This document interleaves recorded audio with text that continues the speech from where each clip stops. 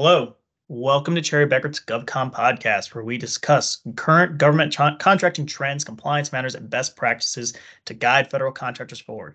My name is Eric Poppy. I'm a managing director with Cherry Becker, and with me today is Brian Kirk, a senior manager in Cherry Becker's cybersecurity group as part of the advisory practice. And today we are continuing our podcast series on CMMC. So, Brian, thanks for joining me today. Yes, Eric, it's great to join up with you as well. And I think we have a podcast here that a lot will be interested in. Yeah, we have an update on CMMC and the final rule, and we're getting this podcast out quickly, so we wanted to make sure we give everyone an update. So, Brian, let's just jump right into it. We have an update on the final on the rulemaking process for CMMC. So, where do we stand today? Yeah, so from what we're hearing, we expect the final rule to move out of the DoD where it currently is over to the Pentagon by the end of March. Once it moves over to the Pentagon, it is then expected that OIRA will review and publish the rule by May 2023. Now, note though that that's an aggressive timeline for OIRA. OIRA has 90 days to review and publish the final rule, but they are allowed to extend that 90-day window by 30-day increments. So if you look at that window there from by the time the DoD passes the final rule over to the Pentagon, and then OIRA publishes the rule from March 2023 to May 2023, that's about 2 months. So that's an aggressive timeline for OIRA. But that's what we're hearing. And then we would expect an initial draft rule by July 2023 at the earliest. Then there is a 60-day public comment period. All comments must be addressed and answered before the final rule becomes final.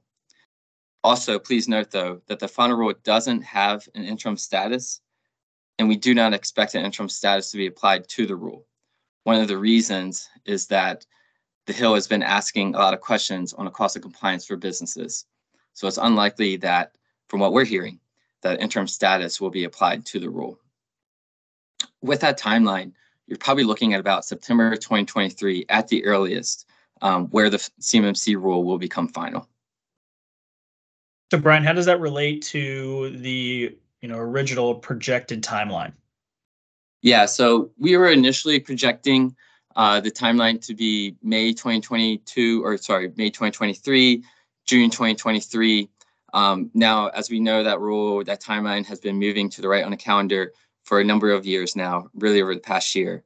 And so, the rule kind of, expecting May 2023, June 2023, it's looking like the earliest is going to be September 2023. So really kind of extending out the expectation by about 5 months.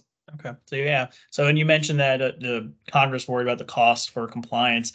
This just remember that it is an allowable cost and that this can be built into pricing and it can be built into pricing. And it is something that can be supported through rates and the budgeting process. So I guess, Brian, so where with this info or with this new news on the rule and where we are with it becoming final and that timeline you just walked us through, what does that mean for contractors? Where do we currently stand, or what should companies consider?